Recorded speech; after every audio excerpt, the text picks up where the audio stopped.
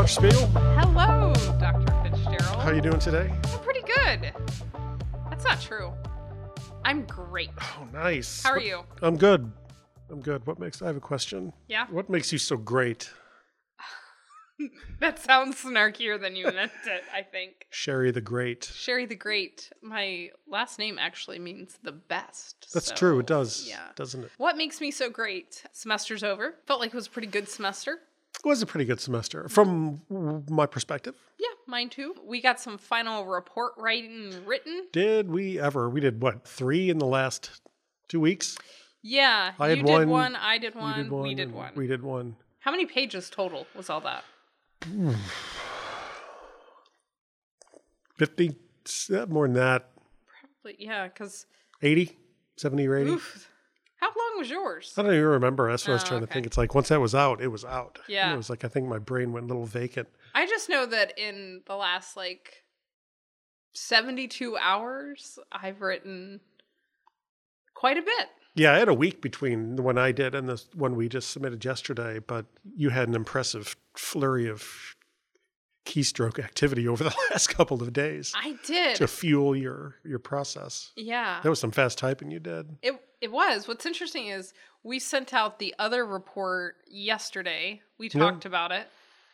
And I think we talked and I was like, yeah, I'm just gonna, what did we say? Yeah, it was low key. It was like, I think I'll give some lunch and then I'll kind of start working this other one a little bit. Yeah. Next thing I know, Yeah. there's this 15-page document. That is. It looks like it's ready for publication. I was like, you did more than type a couple of things. I did. You let it rip. I did. And what's interesting is originally I was just going to, I'll just bang out the global headings. Yeah, that's where we left it. But then the first part, it's just a report on the fellowship that I did. But in large part, it was just like me having an opportunity and a captive imagined audience to talk about what I've learned related to NVC. And so what's interesting about that report is it ended up being 16 pages? It could have been a lot longer. You were saying that. How long do you think you could have gone with it? I think in some ways it's like a book. That's what's ridiculous is I started working through the objectives for my courses and all the ways that NVC has and could just totally revolutionize the work I do there. NVC. Nonviolent communication. And it's so much bigger than what I knew the folks who needed to read that report Yeah, had totally. the timescape, interest, all of that to read. So I think what's exciting about that is it tells me that I've got it in me to keep writing about this. Yeah, and presumably then living it and uncovering more as it goes. Curious though, because we were talking about this over lunch just a little bit ago, which we're still recovering from. We are. Sushi. Today was sushi day. Raw fish was eaten. The eel is the best over there. Yeah. Anyway. I've written reports before that are not a flurry of typing. The last time I think that there was a real flurry of typing that I felt like the writing of it was a joyous celebration and not just an obnoxious chore to do was, I guess, the finishing touches on my dissertation before I turned it in, which I'm starting to revise what I said earlier. That was a chore to do, but it was a chore that will happen. And so I don't have to think about it. I just have to do it, pound it out and just get it done. So the joy of the end product was the driver of that. Right. Joy, yeah, sure. Definitely interest in the topic, but FYI for those out there that haven't gone through the thesis or dissertation process. And if you have, this might resonate. At the end, you just want it to be done. And I hate this project so much that I'm just going to put this thing out of its misery and move on from here. So it doesn't have to be perfect. You just need 3 people to sign it and turn it in. Just do it. And that fueled that flurry of typing.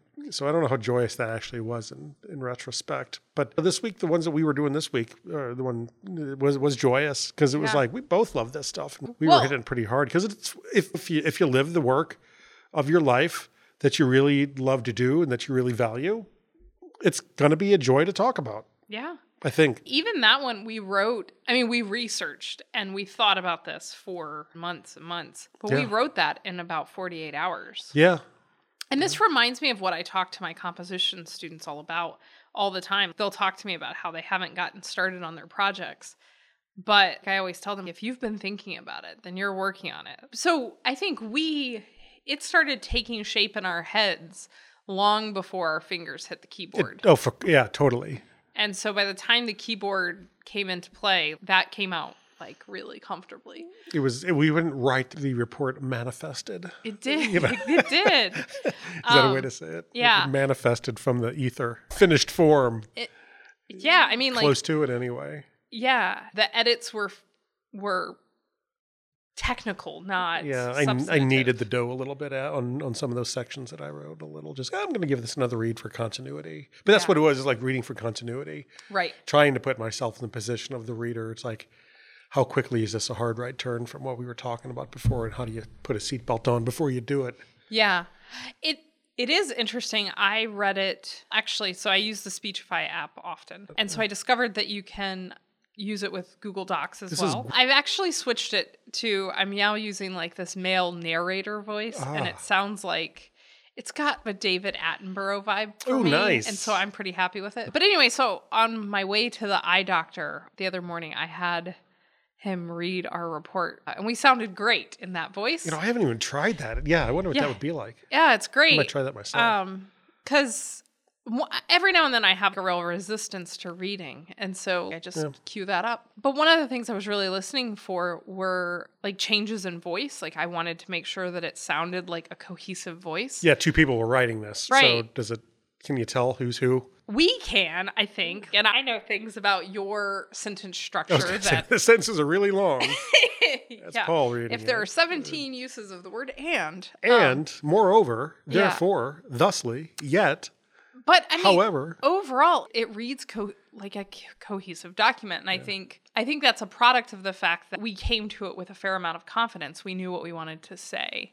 And I think it reflects work that we love doing, which is amazing. Did you find when you were listening, did you listen to the whole thing? Mm-hmm. Were there any surprises in there that you heard when you listened to it versus that you knew were in there from writing and reading it? Like any new, did you hear anything in a different way? I think listening to it helped me come to it with a little more objective distance.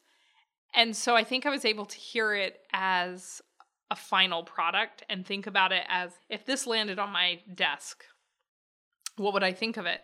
And it sounds, and of course it does, but it sounded scholarly, it sounded well-researched, it sounded thorough, and so it's not that was a surprise. We're not the worst at what we do, but how quickly it came together and how proud I was of it was a little surprising to me. Why are we so proud of it? Why was I? I think it's a really nice summary of what we've been working towards. Yeah. And I think it allowed us space to showcase a lot of good work that is done by other people around here. So that's what I liked. But also it's you and me on paper. It's great. Yeah, I'm not saying that I'm not proud of it either. Yeah. I totally am. I think this is the hard part. It's like we worked we had data in there from the whole academic year. We had data in there going back to August, September, October, stuff we were doing back then.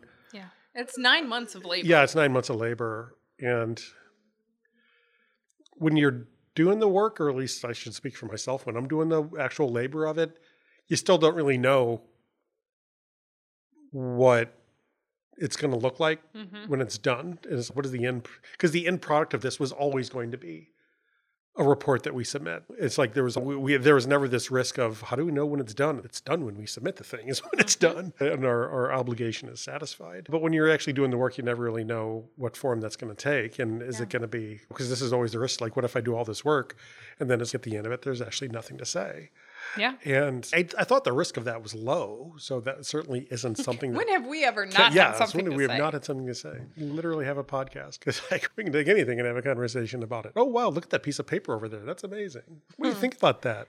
Oh, what do you think about pickles? And so that's never a problem. But with the context of genre, though, is like we're submitting an actual report for work we did to an academic institution that's going to use it presumably or possibly or hopefully or potentially as a guide for an initiative. There's a lot of nuance in there. So you want to sound like you're not an idiot.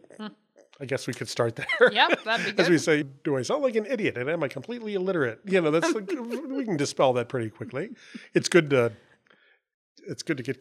have confirmation of that fact, though, every once in a while, I think. Am I not an idiot? Paul is reflecting the literal instructions I gave him as he did this morning. When he read my report this morning. Do I sound stupid and am I illiterate? Not yet. We'll see. Who's reading it? It's not necessarily people with, I don't even know how to, it's not me and you. Yeah. Right? It's not people that did the work.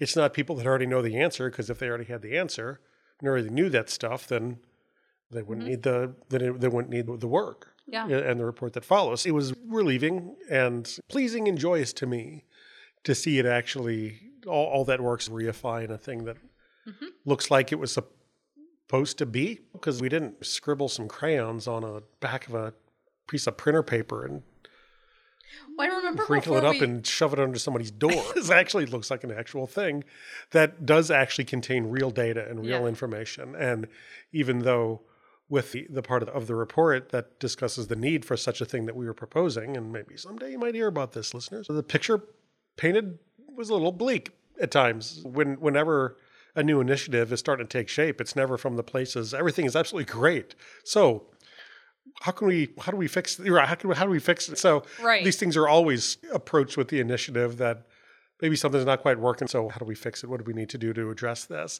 So of course the introductory part's going to be, what's the problem we're actually trying to solve here? And it was strangely not difficult to do that part of it. But we ended up using quite a lot of interesting data to really capture the need for what we proposed and what some of the solutions might look like. So it was joyous to do. That's why it was fun, because I actually, I just talked through of why did I think why am I so proud of that? It looks like it's supposed to look when a things like this is done. Yeah. All the parts were there. Everything was well reasoned. It was well written, had good data, had great conclusions and recommendations. I think it really came together. One of the things that I think is really funny about this whole discussion and reflection is that before we started writing it, I remember you were like, oh, do you think you can throw me some busy work to do to help? Like, the idea was that you still haven't really settled into identifying as a writer. So it's like in your head, you pictured me sitting down at the keyboard writing while you do precious little, I don't know, like you're polishing the china over there. Yeah, that's true. Yeah, I did have that. Yeah. That concern, I guess I would say. But in the end, I think we both wrote about 50-50. I think we did. Yeah. I really think we did. And I don't know how to write these things. I'm not very, but then, because I was reasoning through yesterday when we were chatting on the phone, I know how to write. Yeah. I'm not illiterate. No. It's like I've done this, being like, I've written things for an academic audience before. It's called a dissertation. They have publications under my name that I wrote. So I don't know about nouns and verbs and punctuation and adjectives and all that other stuff that I want to say you people talk about when writing is the subject of conversation. I just don't have a lot of experience writing final reports. Yeah. That I have been a participant in the work of. Yeah. But then as I say it, but that's not true either for these 9 reasons, because it's like any other research paper. Yeah. Right? You have a question, you investigate the background, you collect some data, you analyze and interpret the results, write about it. What do we do next? It's like, okay, it really came out feeling like much more of a science paper that I'm accustomed to than anything else. Yeah. But then it was like, is that what this is? I'm just wondering if that was the right way to be going, even though it was like, it's what I know how to do, so I'm just going to do it that way. But when it comes out in the end, is this right? So it was like, I don't know how to do this, so I'm just going to polish the china. There's a lot of china around here, but there might be a little. Not too much china on community college campuses. It's just that I don't have a lot of experience doing in the context. Yeah. So we weren't talking about fossils. We weren't talking about biology. It was like, how do you feel kind of stuff? Yeah. And it's what are your needs? What do you feel? What do you think about how this is working out? It's the kind of data that I'm not accustomed to. Right. So I found that I was using more examples of this person said this. This is some of the feedback we got from some of the workshops.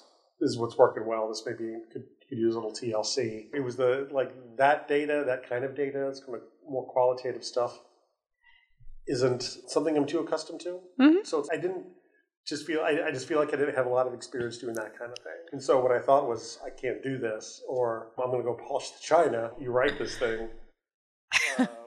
Was just a reflection of, I say just, it's a trivial thing, it's not, of, I think it's like I just haven't read a lot of them. Yeah.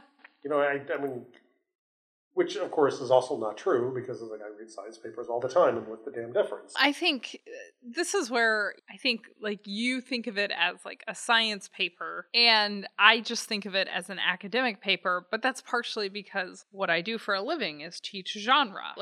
And so at the end of the day, I approach genre as a social action. And so like when you think about science papers, you understand the social action that the science paper fulfills. And since we're still talking about academics, they're just academics who sit in different kinds of offices. It's still fulfilling the same social action, ultimately. Yeah, so we tailor and we use different kinds of data because it wouldn't work too well if we randomly talked about fossils in the middle of this thing. Yeah, but just a lot of my data, my research background is more in interview and different textual analysis and that kind of stuff. So that data set is more comfortable to me. I don't think that made it into the final version. Well, you know why? Yeah, no, we didn't bring that in, partially because I could not find one to interview. Yeah, so ultimately what this whole report is very much related to what we're talking about in this episode. Another thing we didn't do is actually talk about what we're actually talking about. Well, but we're about to, because so we're still moving through the Mindfulness at Work book by Maria Arpa. And so this week we're on chapter 3, which is the honest audit. And ultimately that's what that report was. Because as she frames it, it's all about looking and figuring out what is actually happening in your work and in your workplace. And there's this combination of how do you interpret things? How do you perceive things? And what I love about all of that in terms of how she frames this is she really emphasizes the concept of the lens in how she gets us going with this. Right. Do you know why I love the lens so much? So almost every time I write, I did. That's actually true. Yes, I did go to the eye doctor. That's why. No, it could be. So almost every time I write, with the exception of basically most of the time when I write with you, which means with less frequency. Yeah.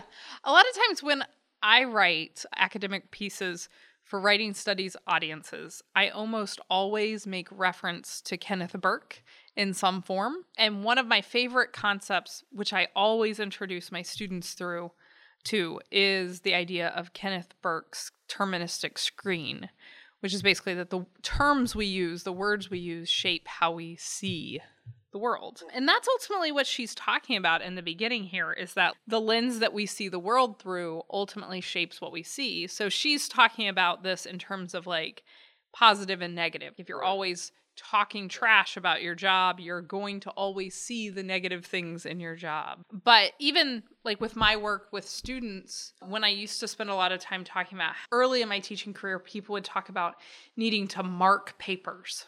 The idea of having to mark or correct papers sounds like a murder to me. It does. I could not think of much that would sound like less fun. Yeah, yeah. Mark my papers. Marking papers. Yeah. So when I started shifting that away from giving feedback on student writing, talking to some folks about their writing, that sounds great. Grading, marking, correcting, those sound terrible to me.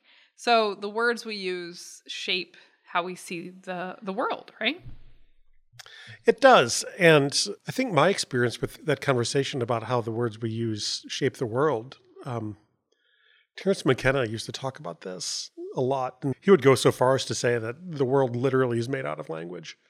And if you think that language is something that is part of the experience that we have it's like the entirety existence, that before, underneath everything else in human society, in the human experience, language is at the core of it, which is why it's so important to understand people or a culture to learn the language. It's like it's learn the language, eat the food. Because, the signs and symbols of what a culture is and what a society represents. And I think what is something that is talked about in this chapter This idea, as you said, of the narration, it's if you like it or not, everything does get turned into a story. The good stuff, the bad stuff. And in the absence of verifiable or observational truth or data or whatever it is, a story is going to emerge one way or the other. And it's not that, well, I have this stuff and I don't really know what's going on, so I'm going to make up a story. It's you don't have to do that. Your brain is going to make it up for you anyway. And it's going to tell you all the ways in which you're being shafted by the company or being treated unfairly or the best thing out there since sliced bread. Your brain's going to make up any sort of story and tell it to you. It will fill in the gaps. Your brain will knead the dough until all the pegs fit in the appropriately shaped hole that is shaped by the experiences of your life. And so once you see that story sort of start to form on what's really going on here and what's happening here, using the language as the building blocks and words as the building blocks for what that sort of is, the words become super, super important. Is the institution ignoring me, or are they unresponsive? Or are they just busy doing something else right now? So it's all three take the physical appearance of this exact same thing. I didn't get an email about that thing. Are they unresponsive? Are they ignoring me? Do they disrespect me because something I said 5 years ago? Right. Or what happens 90% of the time, the person's on vacation. So they didn't actually check it. They didn't even read it yet because they're out. But it's my brain has this glorious ability, but I blame this on a meditation practice, to consider all of these possibilities and not attach to any of them. So who knows? Because ultimately you settle on, well, who knows what's really going on? You know what? I'm not going to do anything about it. I'll give it a couple of days or a week. And if nothing happens, then I'll maybe send a follow-up and hey, just want to get follow-up on that. Did you get it? Is it good? And none of this is talking about our institution in any way specifically. That must be said. But it's like that, what do you see when you look around, knowing that a story is going to emerge out of it for better and oftentimes for worse. But also understanding that's just stories are this tool that we use. They amuse us. They help us build connection and consistency when it isn't really there. That's what we do with story. So I had a similar situation. I had sent an email to a friend of mine that I hadn't talked to in a little while about a week ago. And I didn't immediately hear back from him. And so I had all these thoughts in my head like, oh, maybe he's having a really hard time. Maybe like this random thing that I said a while ago, all these different theories. And so then I thought, maybe I should follow up and ask if he got the email. And I ended up not doing that. And he responded and we got to catch up the other day.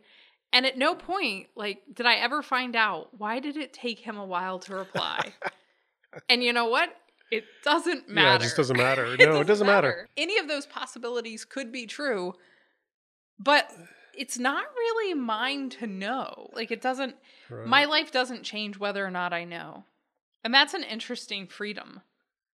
It is. Yeah. It is. How much of your life is contingent on other people doing what they're supposed to? Right. And what they're supposed to is, of course, a complete fabrication of your own imagination as well. Preference. So it's people aren't supposed to do things, but it's I would have thought I would have received a response about this by now, and I could be completely wrong in that assumption as well. Yeah. And, it's so weird. It's so curious though. It's because the brain it doesn't show up always as like this. I didn't receive that email yet. Even the description of the slightedness that you're experiencing because of it shows up first as this emotional, physical, what's going on? I would have expected with a furrowed brow and all that. There's so much expectation is built into every single thing we do. When they're not met, we go and we get the pen and paper out and start writing a novel. Right? Yeah, even Gmail got in on this. So I hadn't heard from him in a couple of days. So Gmail has that automatic feature, right? It's been 5 days. Would you like to follow up? And I'm no, Gmail, let's settle down a little bit here. Not everybody works in Silicon Valley around here. Some of us have a more leisurely pace. Yeah. Goodness. But all of this is staying married to a particular kind of outcome and then wasting. It really does feel like wasting, but I'll say spending this mental energy on something that just doesn't go anywhere. Right. It's just not where I want to spend my time necessarily. But I do think it's interesting how much choice we have in where we spend our time thinking and what we choose to focus on. Yeah. And that's in this chapter. She has a section as part of this audit on accentuating the positive. Mm-hmm. And what I love about this is I think part of what she understands and encourages folks to understand is that within their job, within their workplace, probably within a lot of different areas of our lives, there are positives and there are less positive. Less positive. Right? But what I like is that this isn't a list of what makes your job good. It's just what are the things that are life-giving for you in your position. And then once she has you identify them, she focuses on having you then identify what's the need in you that's meeting. And so it's not just, oh, I have a good job because I don't have to go to campus on Friday. Like, you're not done after that. It's, well, what's the value? What's the need in you that's met? We're often here on Fridays, but if that were the thing I was saying, maybe the real need is a need for flexibility. Maybe it's a need for autonomy. And those are important to me. Yeah, and it can go even a lot more, unconscious than that, though. It's a warmer day today. It's a little bit humid. Pollen is in the air, and it's supposed to be, we'll do it 80-something degrees today. This weekend, I think this on Saturday, it's supposed to be like 95 degrees. Ooh, goodness me. And what's it in here? I'm looking at the 71, 72. Yeah, not bad. We're actually, there's really fairly nice carpeted, nice lights in the ceiling, pretty well equipped, air-conditioned.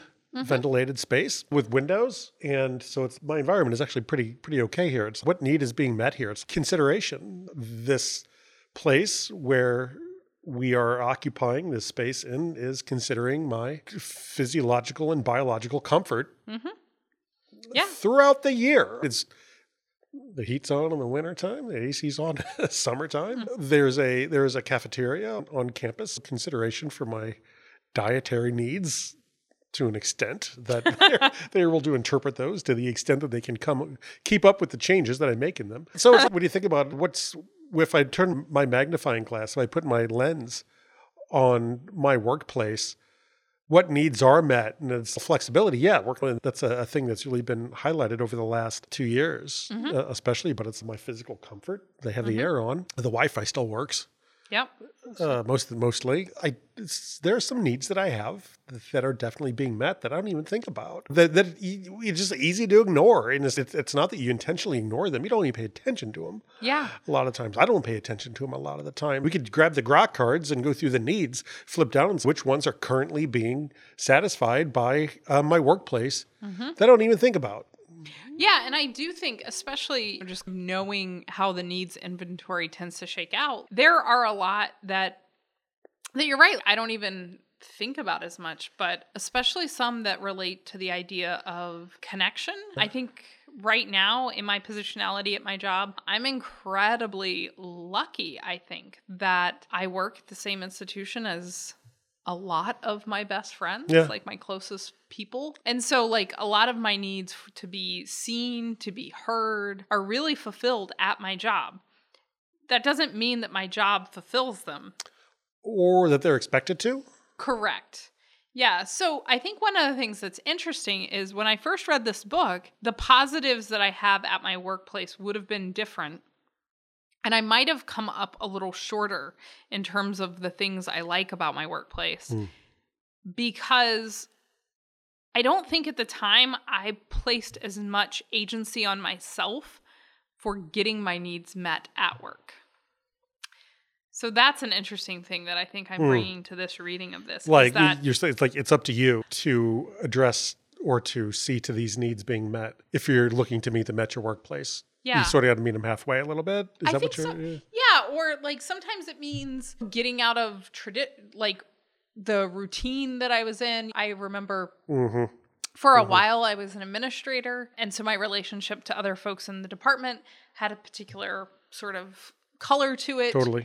And then when I left that position, I found myself feeling isolated and lonely within the college because a lot of the relationships I'd built were built around leadership and with other people in leadership positions. You're making a face. Yeah, I have a question. Okay.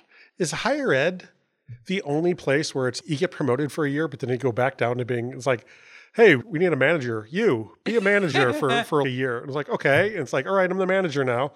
And the year's up. It's like, all right, back to the cash register. I'm trying to think how did I go 51 years without actually thinking about this before? And you don't, if you're working at the grocery store and you get bumped up to a manager, that's not a temporary thing. You don't do your time in admin and then go back to the cash register. What a weird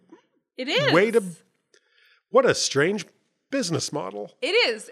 Clearly the assumption not a business, right? Is that leadership isn't sustainable in a way. Yeah, it's very curious. Well, the other assumption is that anybody can do this job, and we're all going to take a turn doing this thing that nobody wants to do. Right. Talk about a sale for advancement. Absolutely. But anyway, so my point with that thought struck me. It's like, what? But so I found myself, I'm literally thinking about where my office was, and I just felt really isolated. I shifted into a high teaching load again, and I felt unmoored by that. I felt unsupported. Like, I could go on and on with the things that I felt. And since then, my position hasn't really changed.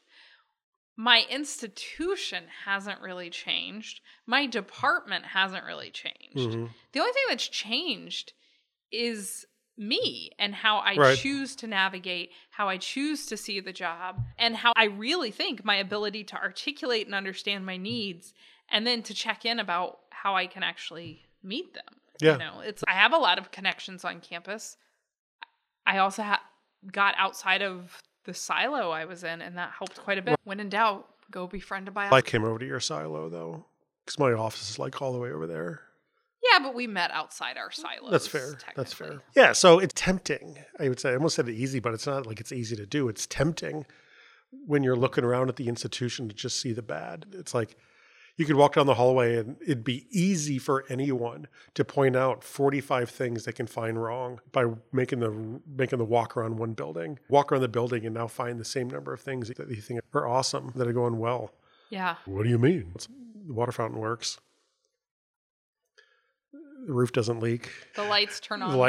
When you walk. But yeah, so there's all kinds of things that are working super well, but they don't get the attention. And this is not this recommendation. It's okay for everything you see that you don't like. Make sure you pay attention to something you do. I think it doesn't have to be that sort of tit for tat, so to speak, balanced kind of way.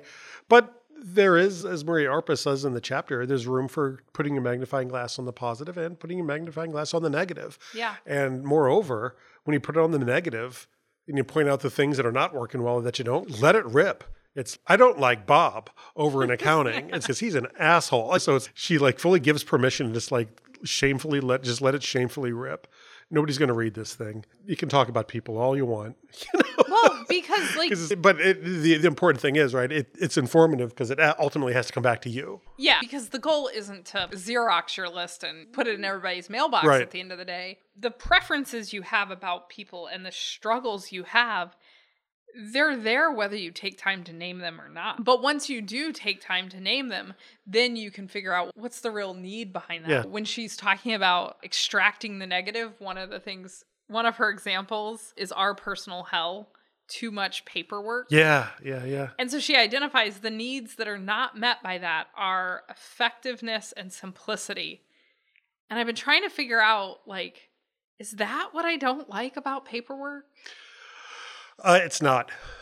What is it? That I can say what I don't like about paperwork. Okay, we'll see if it's true for me. I find that, and when I think about paperwork, I'm talking about, and it's hard for me to not say the word stupid 15 times in here, having to fill out some stupid form for some bean counter. What do they know about me and my life and all this other what I need to convince this person that it's a good idea. You were offering empathy to our accounting friends. I was, but that's what I'm feeling when I'm filling out this form, because I'm not feeling like I'm doing somebody a favor by making their life easier or adding a meaningful way into into their life.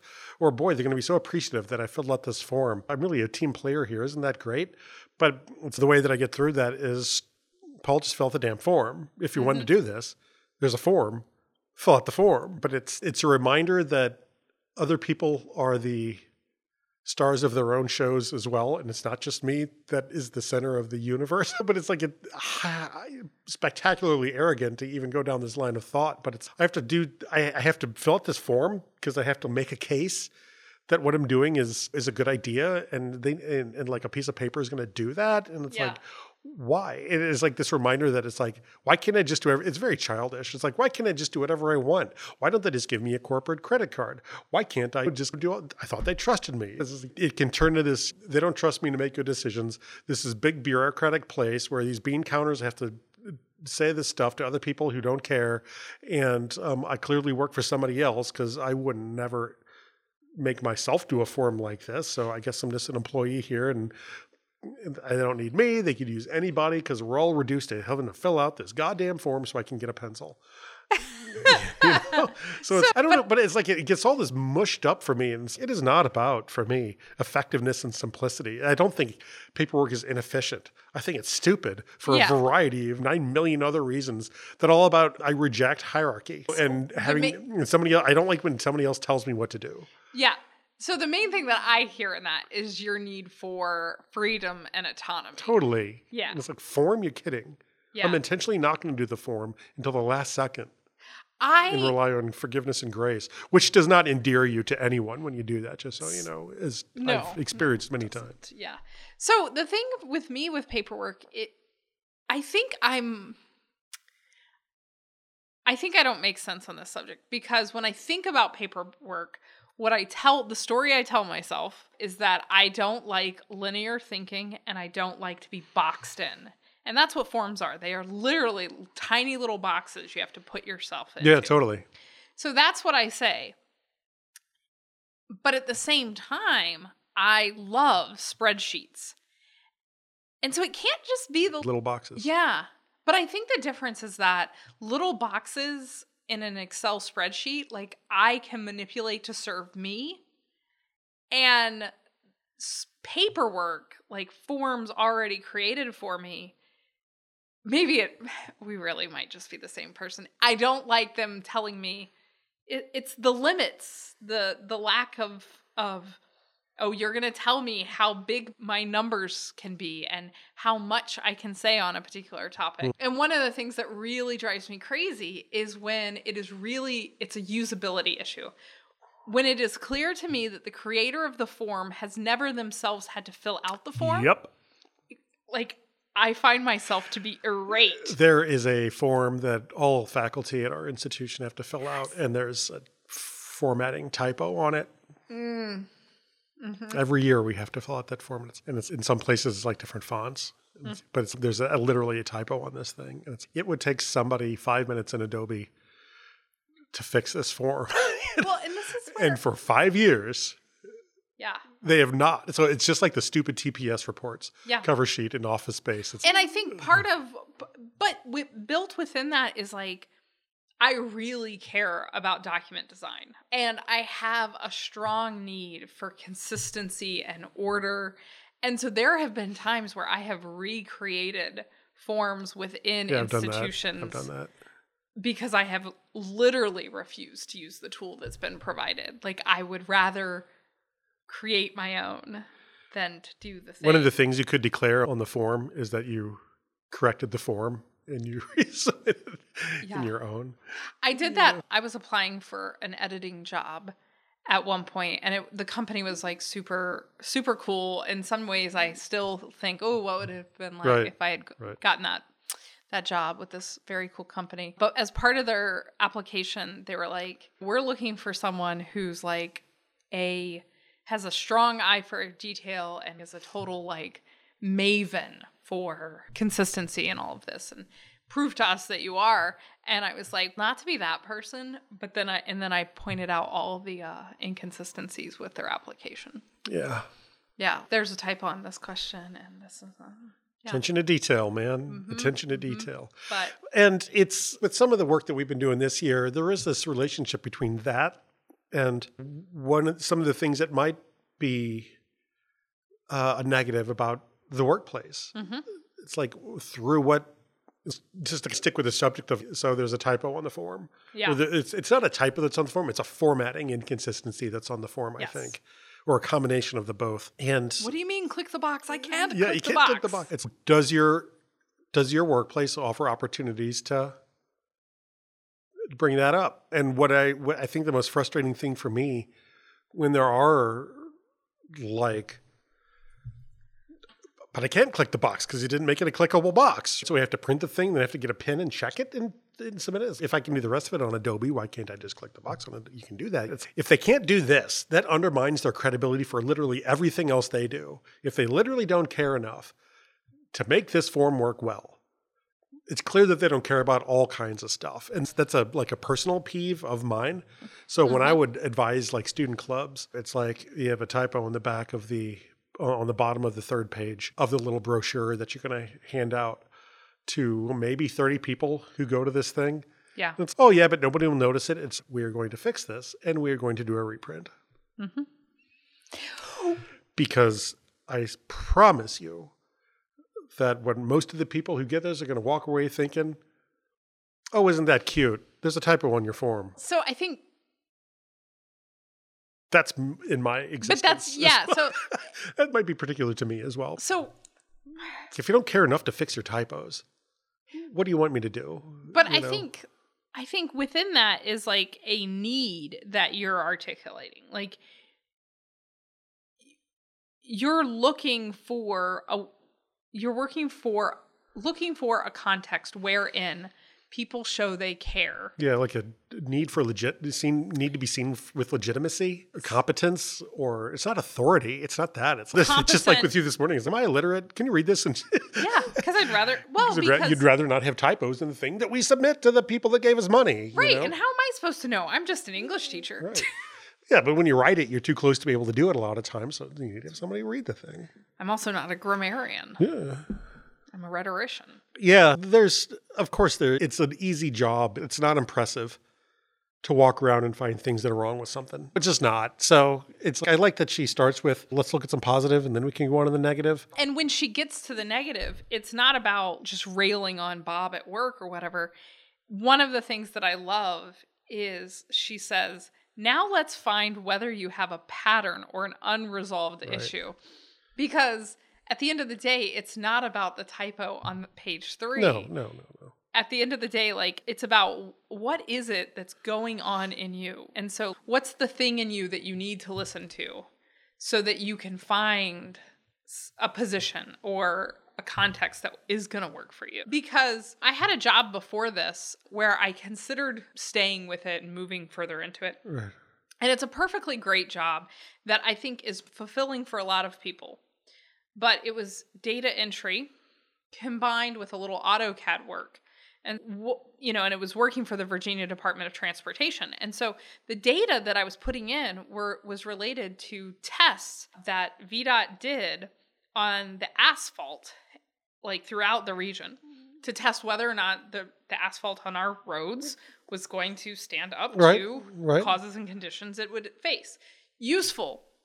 The other thing I would do would put markers on maps to show where certain things were. Namely, where those tests were conducted. Makes sense. So we need to know this is important information. I found that work to be utterly meaningless. Because on a day-to-day basis, like, I could not see the impact of what I did. And I'm not one of those people that, like, I'm a community college teacher because I want to change lives. It's not that. I just want to be connected to humans. And that work did not connect me to other humans. So knowing that about myself, if I had kept going after a certain kind of job, I would never find satisfaction. Yeah.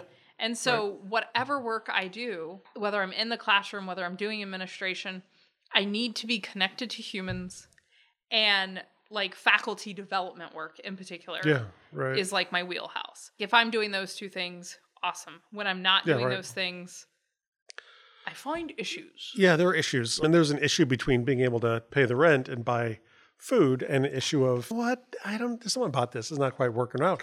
So here's a thought experiment for anyone out there who's like quit a job for one reason or another. Like what makes people quit? And I did. I don't still work in the same place that I don't work where my first job was, although it was an awesome job. Would you work at the zoo? That was my first job. And it was great. And I no longer work there. My sister does. I don't work at my second job. I don't work at my third job. I don't work at my fourth job. I've had a lot of jobs, but I've had a few. And it's like with the first one, I don't think there was an expectation that I was going to spend the rest of my life there. It's a job. It's a summer job. It's an awesome one. It's better than most. And then I'm going to go to college, and then I'll work in the summers, and then I'll see where it goes from there. Yeah. Which it did. And then I was a produce clerk in a grocery store. And then I worked at the health department in St. Louis County doing the mosquito survey. And then I worked after that, and I worked as a statistician in the St. Louis Public Schools. Yeah. And I quit every one of those jobs. Quit every one of them because it was like, okay, and there's this next thing I'm going to do, and that's what it's going to be. I did not quit my job at the zoo to be a produce clerk at the grocery store. That was more of a temporary thing. But I took the job for other reasons that I would take the one that I have now. I didn't do the produce clerk, which is a lovely job, and it was quite a lot of fun because I felt like this deep need to provide produce to the masses or anything like that. It was, it's a job kind of thing. Yeah. But it was cool. I ate a lot of fruit. I ate a lot of fruit. I can see that. It was a long time ago as well. But other jobs, career jobs with Benny's, I mean, I could have stayed at some of these places, but I didn't because it was like, there's something about it that's, you know what, I'm moving on. I don't think I've ever told you this. Do you know what one of my favorite jobs that I've ever had was? What? So I used to work for Bed Bath & Beyond.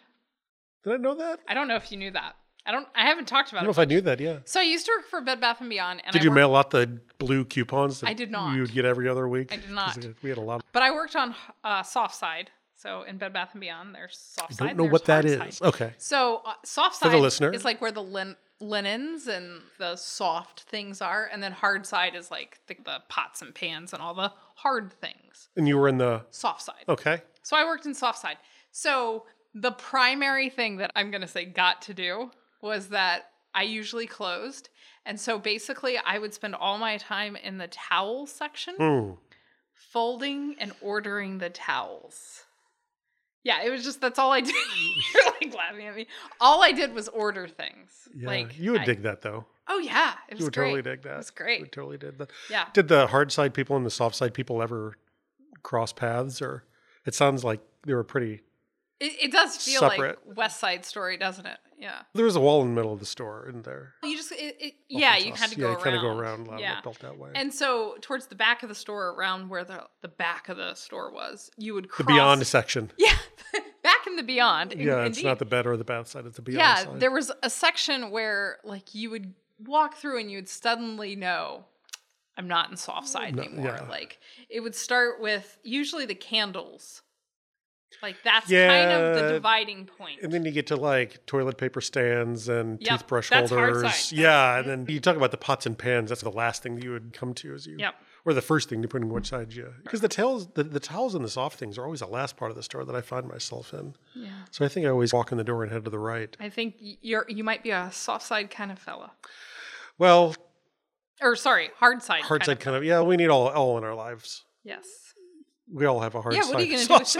What are you going to do without a towel? I mean, what are you going to do without a towel? Yeah, it's interesting. So I was perfectly content in a lot of ways with that job because it met my need for order. But the one place where that job caused me troubles was with the ladder. Yeah, I think I did. You did tell me about this. Mm-hmm. Not a fan of the ladder. Right. Nope. I don't know what it was with when I try to compare jobs I've had and satisfaction. I really try to only compare the one I have now to the only other sort of comparable full-time benefits, salary man kind of thing, which is when I was a statistician in the Midwest in St. Louis. And I left that job to go back to graduate school. Yeah. And I think is this the only other full-time? Yeah. I was doing a lot of stats work and I was doing a lot of like math. I was doing some SAS programming. I was running reports. Yeah. Running data reports. We used mostly standardized test data, almost exclusively standardized test data for a large metropolitan school district. Smaller now because people are leaving St. Louis left and right. Well, people aren't having as many children. Yeah, and it got pretty rote. Every year it was the same report with different data. So we do the same thing we did last year, but we're using the new data set. Yep. And then insert the table, change the language to fit, send it to the printer. Yeah. So it was a lovely, exciting, mathy, stats-heavy job, and I might be one of the few people that would say something like that.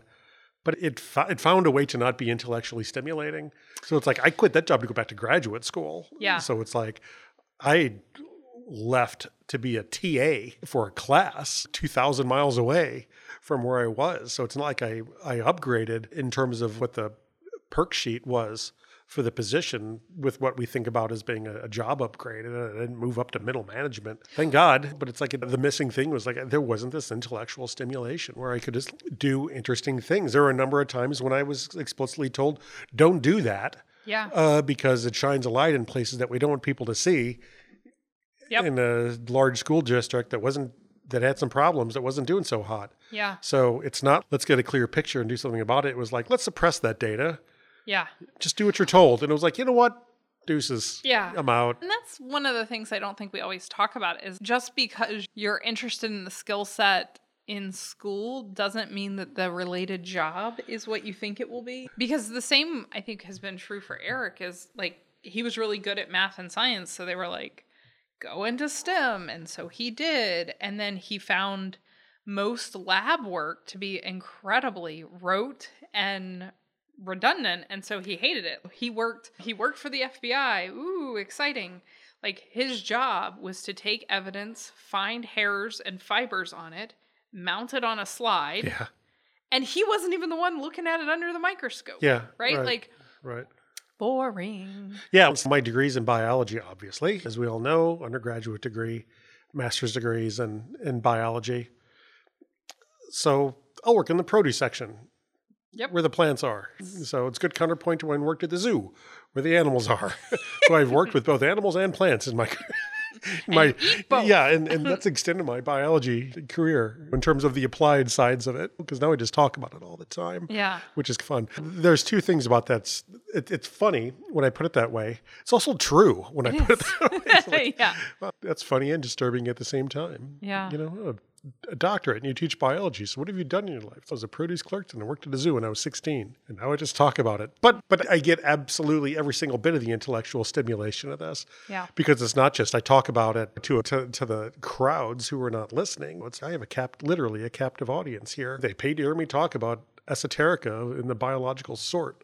Yeah. I can do that all damn day. And I'm happy to do it. And so it's I'm pretty happy with how the whole thing is working out. Yeah. That's mine. And I get to write reports. You get to write reports.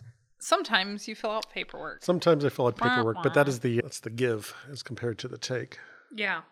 One thing that I like about her audit, she's got like these 4 starting questions. Mm-hmm.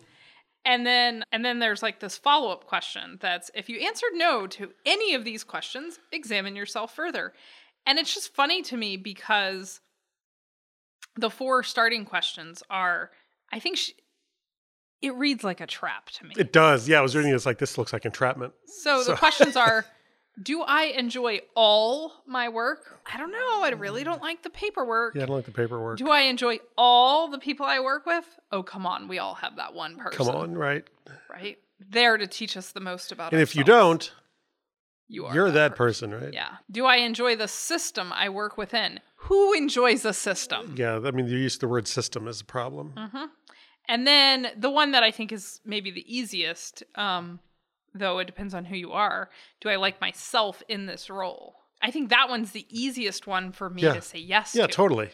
But the other 3, like I think the system, there's a lot of space for people to see, there probably are some challenges within your workplace. Yeah. It doesn't mean the job is good or bad. There might be some places where work could be done. And I think you can figure out how the workplace is affecting you by getting closer in to understanding what's happening within you, what brings you a lack of satisfaction. None of this is really about the job, the people, the work, or even the system. It's about what within it is under your skin. Right. And that's going to be particular to each and every one of us based on our experiences and what we do and what we expect, what we need when we wake up in the morning, how it all goes. Yeah. Needs change day to day. Yeah. And there's these larger themes that sort of resonate or don't. Yeah. And I think that plays out in a long way to how we show up and what we see. Yeah. And based on what we see, what's the language in the story that emerges through which we diagnose our own lives. Yeah. Mm-hmm. The lens. Yeah. The lens. So polishing the lens to see not just I'm flipping through the pages here, not just the bad stuff, the tough stuff. Yeah. Right. What's the good stuff too? And do they balance out a little? What's the math of when it's time to do something? And that's where the introduction in chapter 1 sort of went. It's like when you put all this stuff about your workplace on the scale, does it tip towards, I think I mean to do something about this, or it's time to start looking? Yeah. Yeah. And the place where she really wraps this chapter up, I think, can be incredibly informative in how people choose to make that decision, because she talks about you can only do so much, I think, with the individual. You have to know yourself, know your lens, know how your perception of everything is shaping out. But then ultimately she gets to a point of reminding us that the culture of the place, which is something we've been talking about a whole lot, ultimately, no matter who you are and how well integrated you might be, we are, like she says, workplace culture is like a sea with everyone swimming in it. Whether you work in an office or a factory or remotely, you need to understand workplace culture and how it affects and influences everyone in it. Just to see a strong current can affect everyone. And I think that is just so important to understanding like what it looks like to thrive within a workplace, is understanding, is the culture one you can thrive in? Yeah. And cultures are hard to perfect. I suspect in the future there's going to be other episodes about culture specifically. We've been talking so much about culture. It's like we've been talking a lot about culture. The cake's not fully baked yet, I think, on that, so we'll save that for another day. But I'm not even sure the recipe is finished. Yeah, I don't think it is. Yeah. But with a long story prematurely short, like it or not, there's a culture at every workplace. Yeah. Even the ones that are 100% remote, no, there's still a culture. More about that later. And can you work in it? Mm-hmm. And so it's if you're really looking for 100% autonomy and where you work, or like where your work is done, is like remote versus in the office or whatever. If you need 100% autonomy in that, and they have a mandatory 5 days a week, 9 to 5, it might not work out. So, so it's like, what is the culture of a place, right? Is the culture focused on, like, what is the culture actually focused on? I'm not jumping the gun. More later. You just stopped yourself. You were like, ooh. Oof. See, that's how I know it's not ready yet. I'm still at the rant phase. And when I go into the rant phase, usually that's not because I have strong opinions on something. Usually it's because I'm still like working something out in my own head. The intellectual stimulation is exciting for me. So I'm going to rant to try to figure out what I think about this. It's like the intellectual kneading of dough. Yeah. Right? Like it's hard, fast, aggressive. It gets the job done. But it's not the thing you want to feed everyone necessarily. No, it's not. Yeah, I feel that. Cool. We'll bake that further. Yep. Cool. Awesome. What was that? Chapter 3. Next time, chapter 4, the conflicts. How do you resolve conflicts? Mm-hmm. Which we've gotten really good at. I think we have. You know how? How? By being in conflict with each other. Yeah, conflict is good. Yeah. Conflict can be okay. I think we've gotten very efficient. I think we got, I don't disagree. I think conflict, the spoiler for this chapter, conflict is inevitable. It is. It's like there's going to be conflict. Yeah. Period. Right. There just is. If there isn't conflict, I can guarantee you there's resentment. Yeah, absolutely.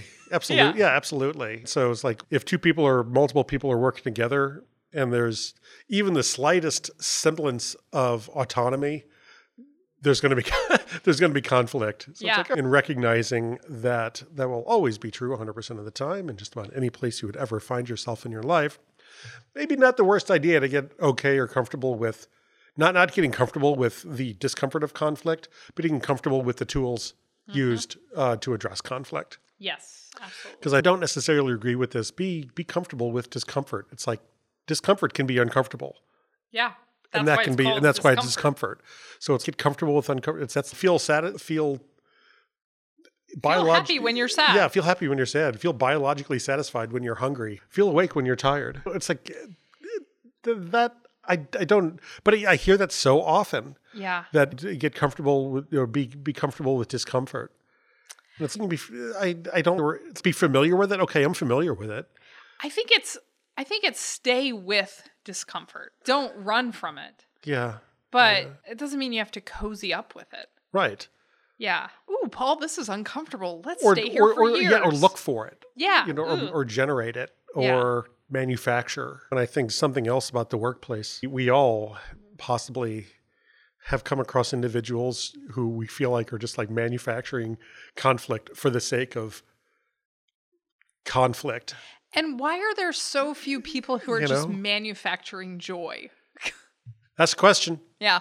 That's a question. Cool. Thanks, Paul. Sure.